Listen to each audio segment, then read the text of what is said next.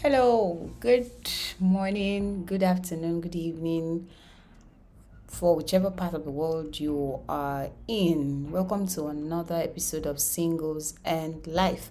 And today I want to share something interesting with us. Dealing with an infant or toddler can be quite full, like full of every kind of emotion. You can go from being calm to being upset to getting angry to happy to sad to anxious to frustrated, all in a 24-hour day.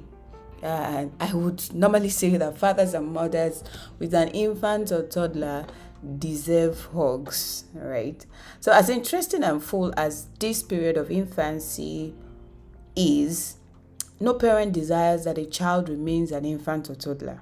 Rather, we celebrate growth. We look forward to when the baby stops being selfish, wanting the world to revolve around him or her, being unable to assist with things, repeatedly repeating the disobedience we just punished them for. So when he or she begins to learn responsibility, social skills, good communication skills, and likes, a child that refuses to show growth traits, becomes a serious concern for the parents and must be seen by a specialist. So why all this story? It just dawned on me that everyone that comes to Christ, like me, we are like infants. We become like infants when Christ saved us, and we give him all sorts of work in a single hour.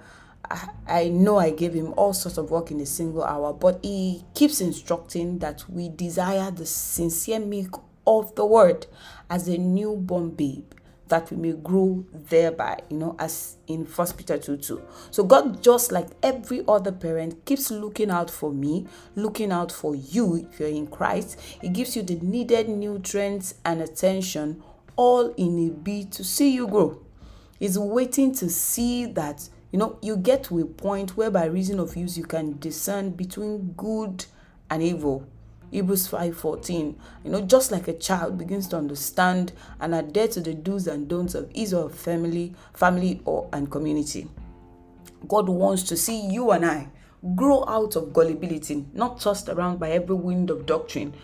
And he wants us to begin to look and continually look unto Jesus, the author and finisher of our faith.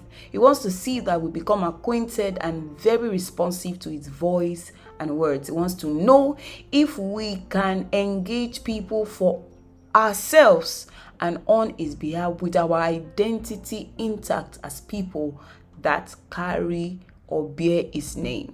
And he wants to see that we also understand the import of his discipline and not become recalcitrant. It's a journey. It's not in an instant. And God, just like a responsible parent, provides all the nutrients and attention necessary. So the question will now be, will I accept what he brings to my table? Will you accept what he brings?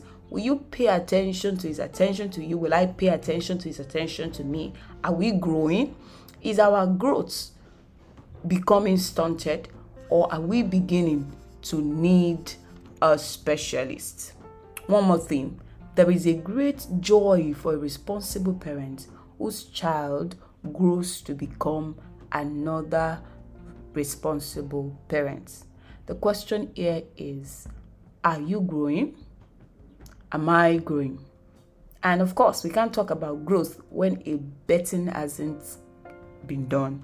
So have you been born into God's family?